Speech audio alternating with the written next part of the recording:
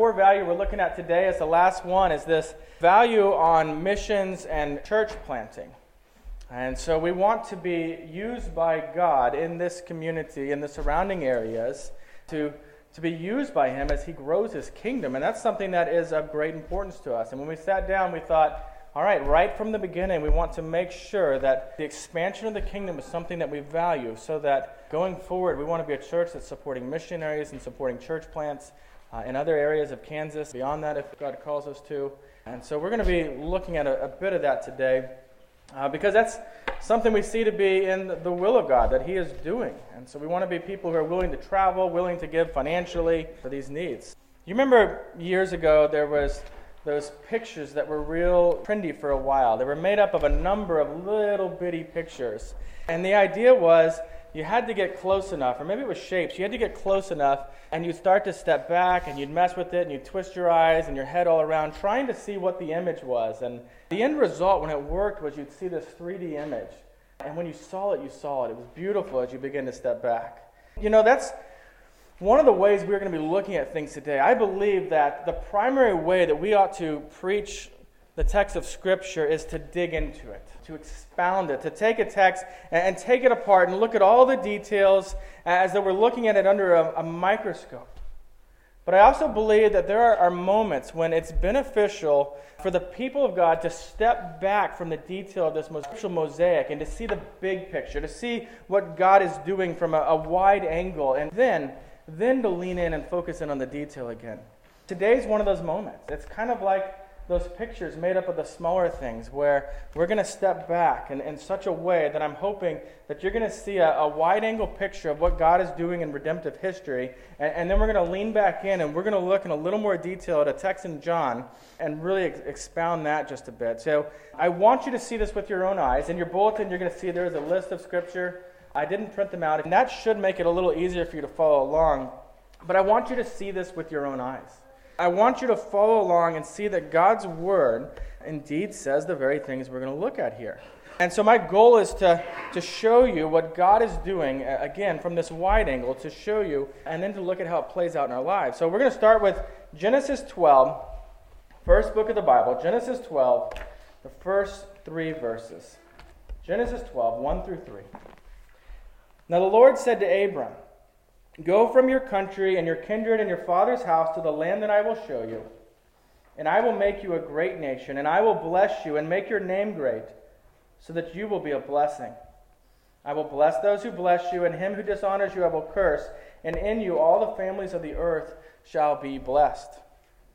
All humans are created in the image of God. And yet here we see God come to Abram with this unique blessing, with this particular calling on his life, for him particularly. Sometimes we forget that Abram was just one human on a giant planet being told by God that he had this unique role to play in redemptive history. What a strange thing to hear from God. That God will not only bless Abraham, and not just bless Abraham's family, but something far beyond that. He tells Abraham that he's going to be a blessing to all the families of the earth. That's a big deal. And yet how God will bless the nations is a great mystery to Abram. I want you to turn a few pages to Genesis 22, verses 17 and 18, just a few pages to your right. Verses 17 and 18 says, "I will surely bless you, and I will surely multiply your offspring as the stars of heaven and as the sand that is on the seashore. And your offspring shall possess the gate of his enemies, and in your offspring shall all the nations of the earth be blessed, because you have obeyed my voice." God's plan is to bless the nations of the earth through the children of Abraham. I want you to turn just a few more pages. I told you we're going to go through these pretty quick. Chapter 26, verse 4. "I will multiply your offspring as the stars of heaven, and I will give to your offspring all these lands. And in your offspring all the nations of the earth shall be blessed." Again, we're seeing that God is working something wonderful in the world. And he says it again. All the nations of the earth are going to be blessed through your descendants. Now I want you to make a big jump all the way over to Isaiah. This one's a little tougher to find. All the way over to Isaiah chapter 49. And we look at verse 6. Isaiah 49, verse 6, God is speaking here, and he says, "It is too light a thing that you should be my servant to raise up the tribe of Jacob and to bring back the preserved of Israel. I will make you a light for the nations, that my salvation may reach to the end of the earth." God is saying here that it is simply too small a thing to focus on the tribes of Jacob or Israel. And so what we see even way back here, way back then, is that God's plan of salvation is to extend to the ends of the earth. This is no small thing. You know, it'd be easy for the people of God to want God to bless them only, right? Or to bless only their nation, or only their neighborhood, or only their family. And so I don't want you to miss the statement that God is making here. He's saying, I'm not just the God of Israel. I am the God of the whole world. I will redeem my people from every corner of the world. Now I want to look real quickly at Habakkuk 2:14. This was actually the verse of my seminary, the seminary I graduated, Westminster. This was their theme verse, and you'll see why real quick. Habakkuk 2:14 says this, "For the earth will be filled with the knowledge of the glory of the Lord as the waters cover the sea." If you read it too quick, you kind of miss something there, because it didn't say that the glory of God will cover the earth like water covers the earth, because if that were the case, it'd only be about, 70%? What it says is that the knowledge of the glory of the Lord will cover the earth like the waters cover the sea. What's that percentage? A little higher, right? Well, 100%. It's kind of a trick statement, but it's 100%. Do you see here that God's glory will be known? God will be a blessing to the nations. And so let's turn to the New Testament then. Matthew chapter 1. We're going to look at something here. Matthew chapter 1, verse 1. A little genealogy, because I know how much you love genealogy. Matthew 1, verse 1. The book of genealogy of Jesus Christ, the son of David, the son of Abraham. You see the connection there? This is those things that are easy to just read over because you're trying to get through these genealogies. If you look at the text, you're seeing that Jesus is the son of Abraham. He is called a descendant here. He is a descendant.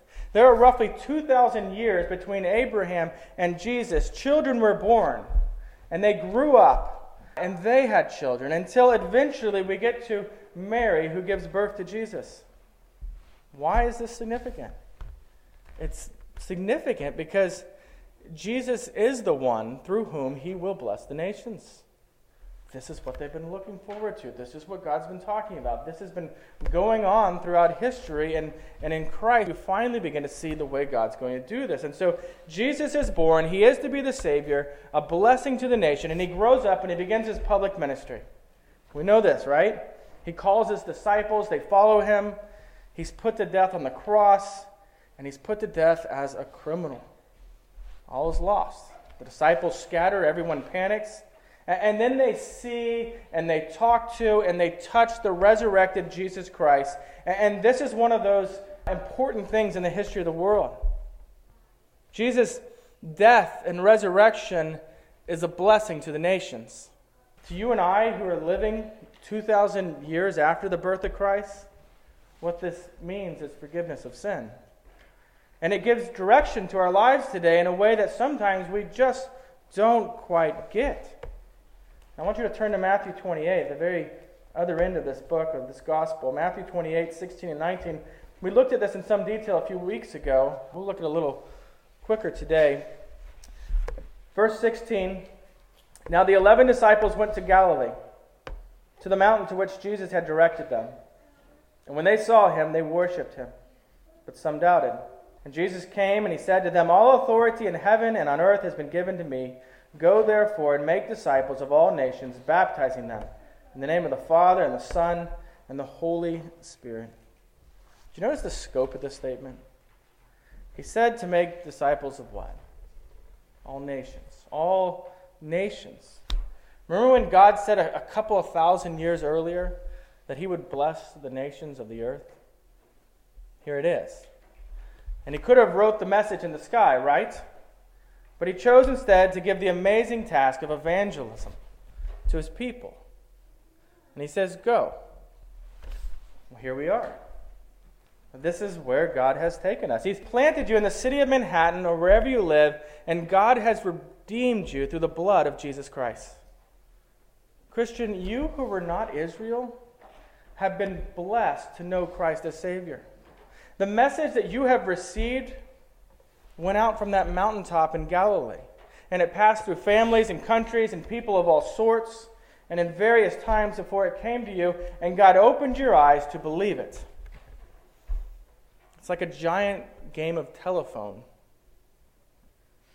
bringing the good news of salvation. I mean, how amazing is that you realize that this message can be connected all the way back in those years, all the way back across great distances. I want you to look at Luke 24.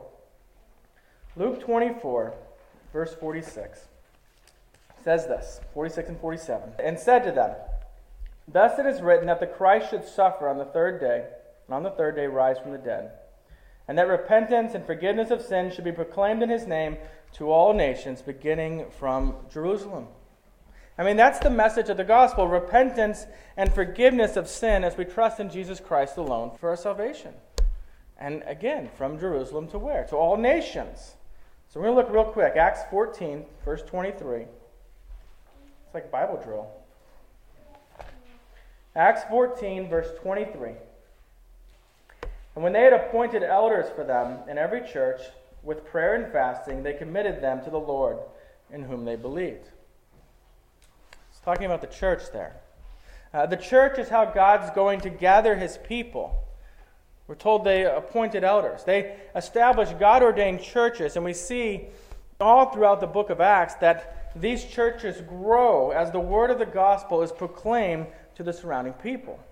It's not just lone rangers or appointed evangelists or a special few. It's the church, the people of God in these established churches. Manhattan Pres is one of those churches. God willing, people are growing in their faith. And we want to be a blessing to the nations through supporting of church plants and a blessing to our neighbors in all sorts of ways. Okay, so we've skimmed through these texts, and my goal through this is just to be able to show you the way that God is working in history to bring salvation, not just to Israel, but to the elect of every nation. I hope you've seen this, and I hope that you see that you're not just a spectator in this. I mean, we are spectators in this because God causes growth, but his people, me and you sitting here this afternoon, whose faith is in Christ, we are planters, and we are waterers, and we are sowers and reapers. We are farmers and men. And like all farmers, we should be working hard to plant and to water and to pray for growth and to harvest when God has given growth. So before we look at our main passage, I want to set it up for you a little bit. It's smashed right in the middle of the story about the Samaritan woman at the well. If you remember, the disciples go into the village to get food. They come to this place and they're hungry, and they go into this village to get food. And the woman comes out of the village to get water, and it's just Jesus there. And he's sitting at the well, and Jesus begins this conversation with her. You know, one of those evangelistic conversations. You know, this is really the place where I almost think, why didn't he go with the Kennedy questions? You know, ma'am, if you were to die today, what percentage? Something along those lines. And one of the amazing things we see is the way that Jesus just begins this conversation with us. The great statement that he makes is just to ask her for a drink of water. Not the first thing you think of for evangelism. They speak of proper worship. This conversation goes on, and he confronts sin in her life. By the end of the conversation, she has knowledge of salvation. Jesus reveals to her that he is the Messiah that they have been hoping for, waiting for. Meanwhile, the disciples are coming out, right? And they return with food, and this woman is so excited about what she's heard. She's just heard that there is forgiveness for sin, and she is so excited that she forgets her water jar, and she runs back into the village to tell everyone about this man. People, of course, hear from the woman, and they head out of the city now to go see Jesus, to meet this man she's talking about. And as they're on their way out, our text picks up. John 4, turn over there with me. John chapter 4, verses 35 through 38. "Do you not say there are yet 4 months? Then comes the harvest? Look, I tell you, lift up your eyes and see that the fields are white for harvest. Already the one who reaps is receiving wages and gathering fruit for eternal life, so that sower and reaper may rejoice together.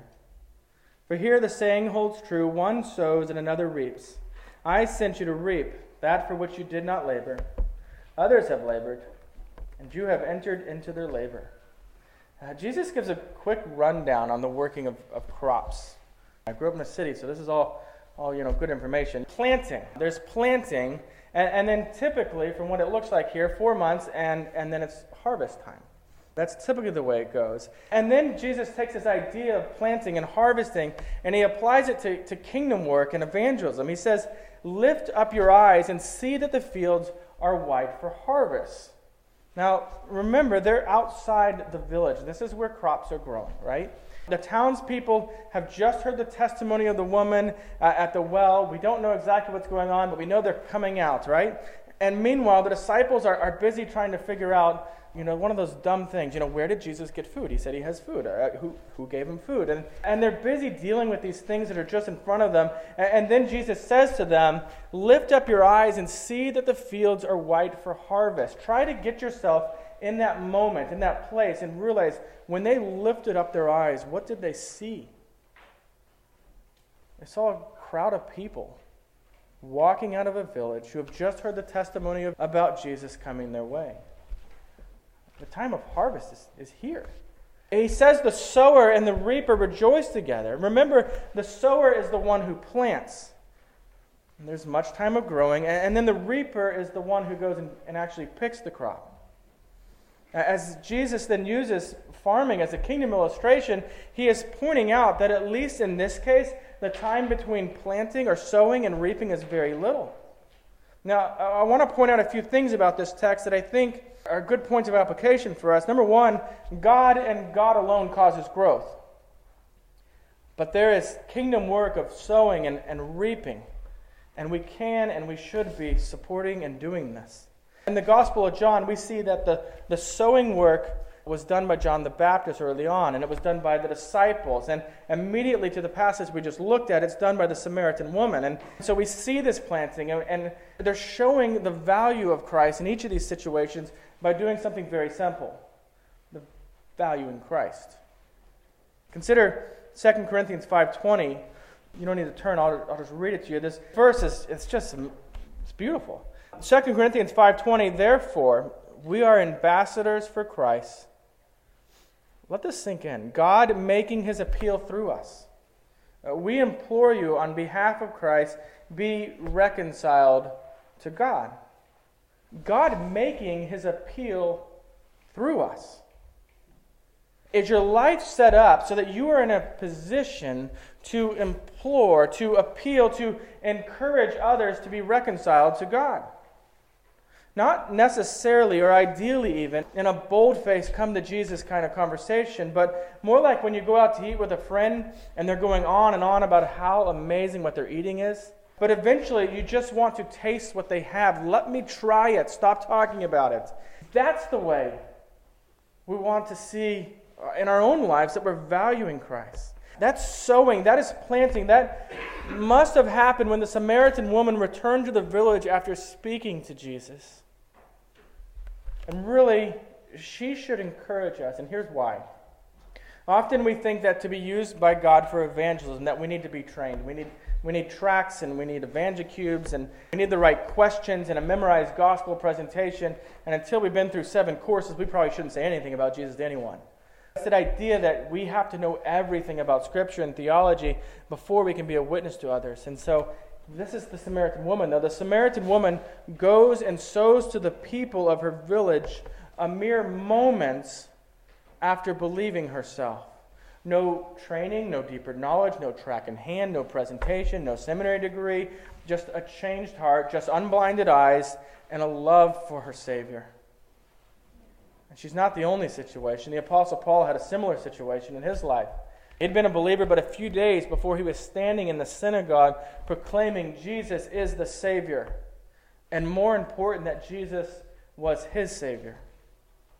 The second thing I want you to gather from this text is that there is sowing and there is reaping, and both are valuable. At any moment, you may be called to sow or to reap.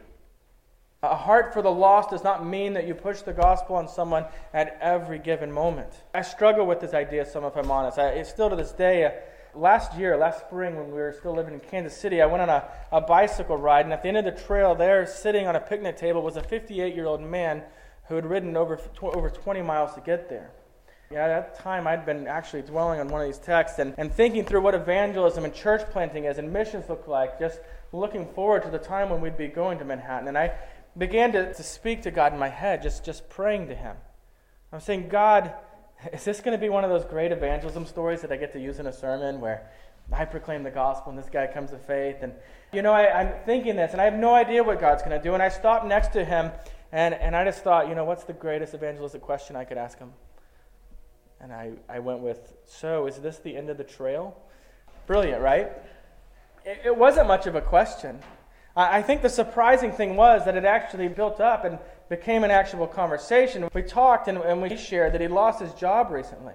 We talked about his son who had just graduated from K-State, and we talked about religion and the faith of his daughter, the insane amount of travel that his job had required of him. We talked, and it was just a great time to slow down and have this conversation. And I even got to share with him. I got to share about our coming to Manhattan and to be a part of a church plant and how scared we were, how we were trusting God to provide for our needs and to grow for the church, and how we were just hoping to see God work. And I felt this weight on me as we talked, and I wasn't sure where it came from, this sense that I had to lay out the gospel to him so that he could know forgiveness through Christ, and this weight that if I didn't, I would walk away having failed in this opportunity. Well, I continued to pray as we went through this conversation, and eventually the weight lifted as I became aware that this was not about reaping, it was more about sowing. It was more about this man meeting a self-professed Christian who was kind and who spoke openly about God and who showed genuine interest in him and his life. And so before we departed, I just told him, I'll be praying that God would provide you a new job that allowed for a slower pace of life like you've been looking for. And I rode away knowing that God had brought me into his life for a reason, and that reason was sowing. It was planting. There are times for sowing, and there are times for reaping. My encouragement is to rejoice at both opportunities. The point is this, Christian: be deliberate to be doing one or the other for all the people that God brings into your life. The third thing I want you to walk away from this is this. Jesus sees their need of salvation, and he was compassionate. You and I may need a greater sense of compassion for those whose faith is not in Christ. Through various outlets, we're often reminded of the many people who are without food in this world, who are without clothing, without clean water, and we should have compassion on them and help them as far as we can. We really should, but as those whose sin has been covered by the blood of Christ, may we never lose sight of the reality that there are people near and far whose condition is far worse, and eternally so. J.C. Ryle said, "Have we relatives without Christ? Let us feel for them, pray for them, speak to the King about them, strive to recommend the gospel to them. Have we neighbors without Christ? Let us labor in every way for their soul's salvation."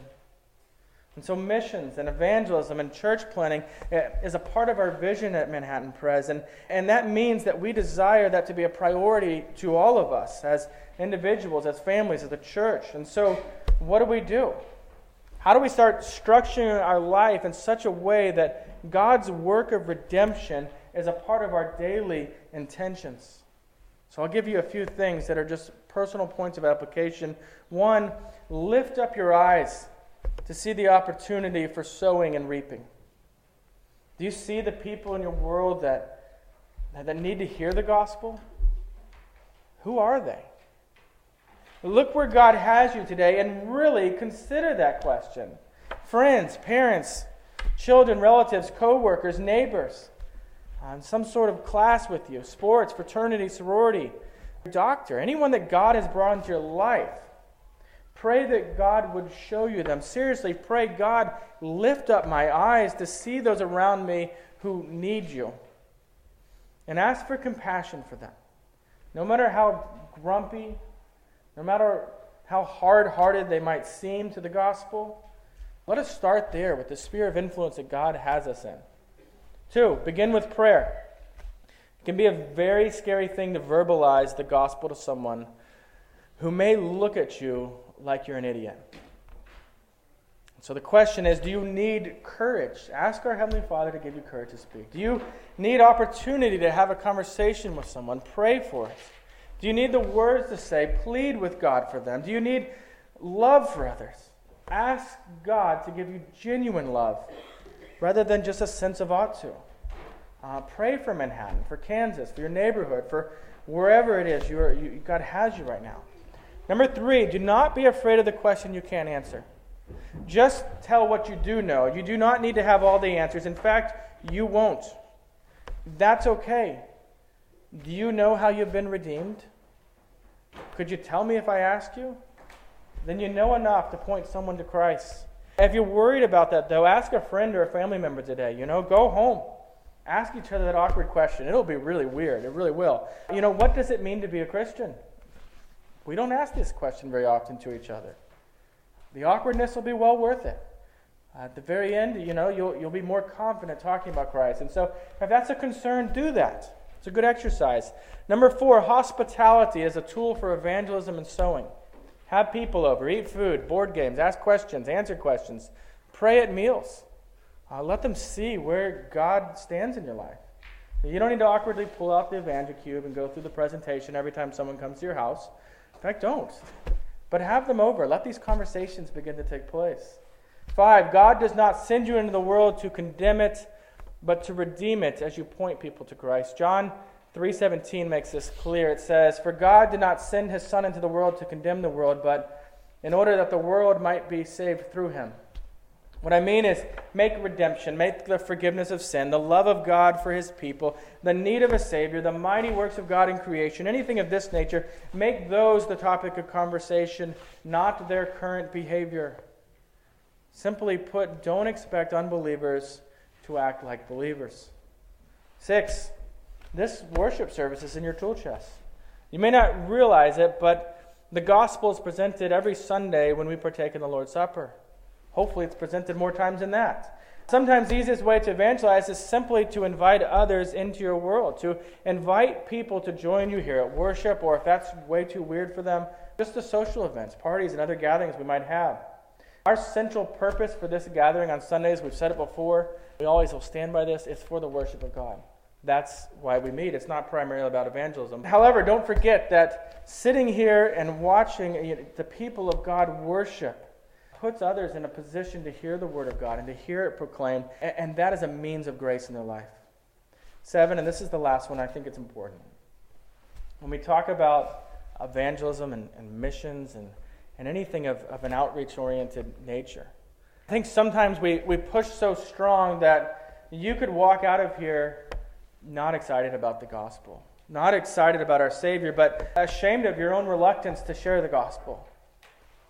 If that's you, if you're hesitant, if you're afraid, if you are struggling against embarrassment, let me remind you, your Savior, our Savior, Jesus Christ died for that too.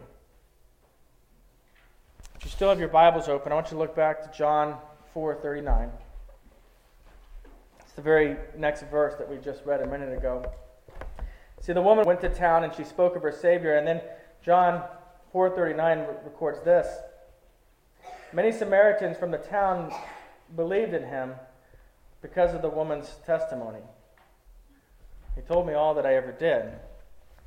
See, Jesus stays a few days with the people there, and we're told just 2 verses beyond that, many more believed because of his word. See, in that day, God changed all of eternity for a small village. He's doing the same work today. He's doing it all over the globe. Manhattan Presbyterian Church and this gathering for worship is a testimony to our mighty God who is still saving sinners. And my hope for us is that God would make us farmers of men, establishing Manhattan Pres, supporting other church plants in our region, and supporting missionaries who are taking the gospel to faraway nations. And so let's be those who are planting, who are watering, who are harvesting, while we watch with amazement the work that God is doing in redemption, as he's growing faith in the hearts of men and women.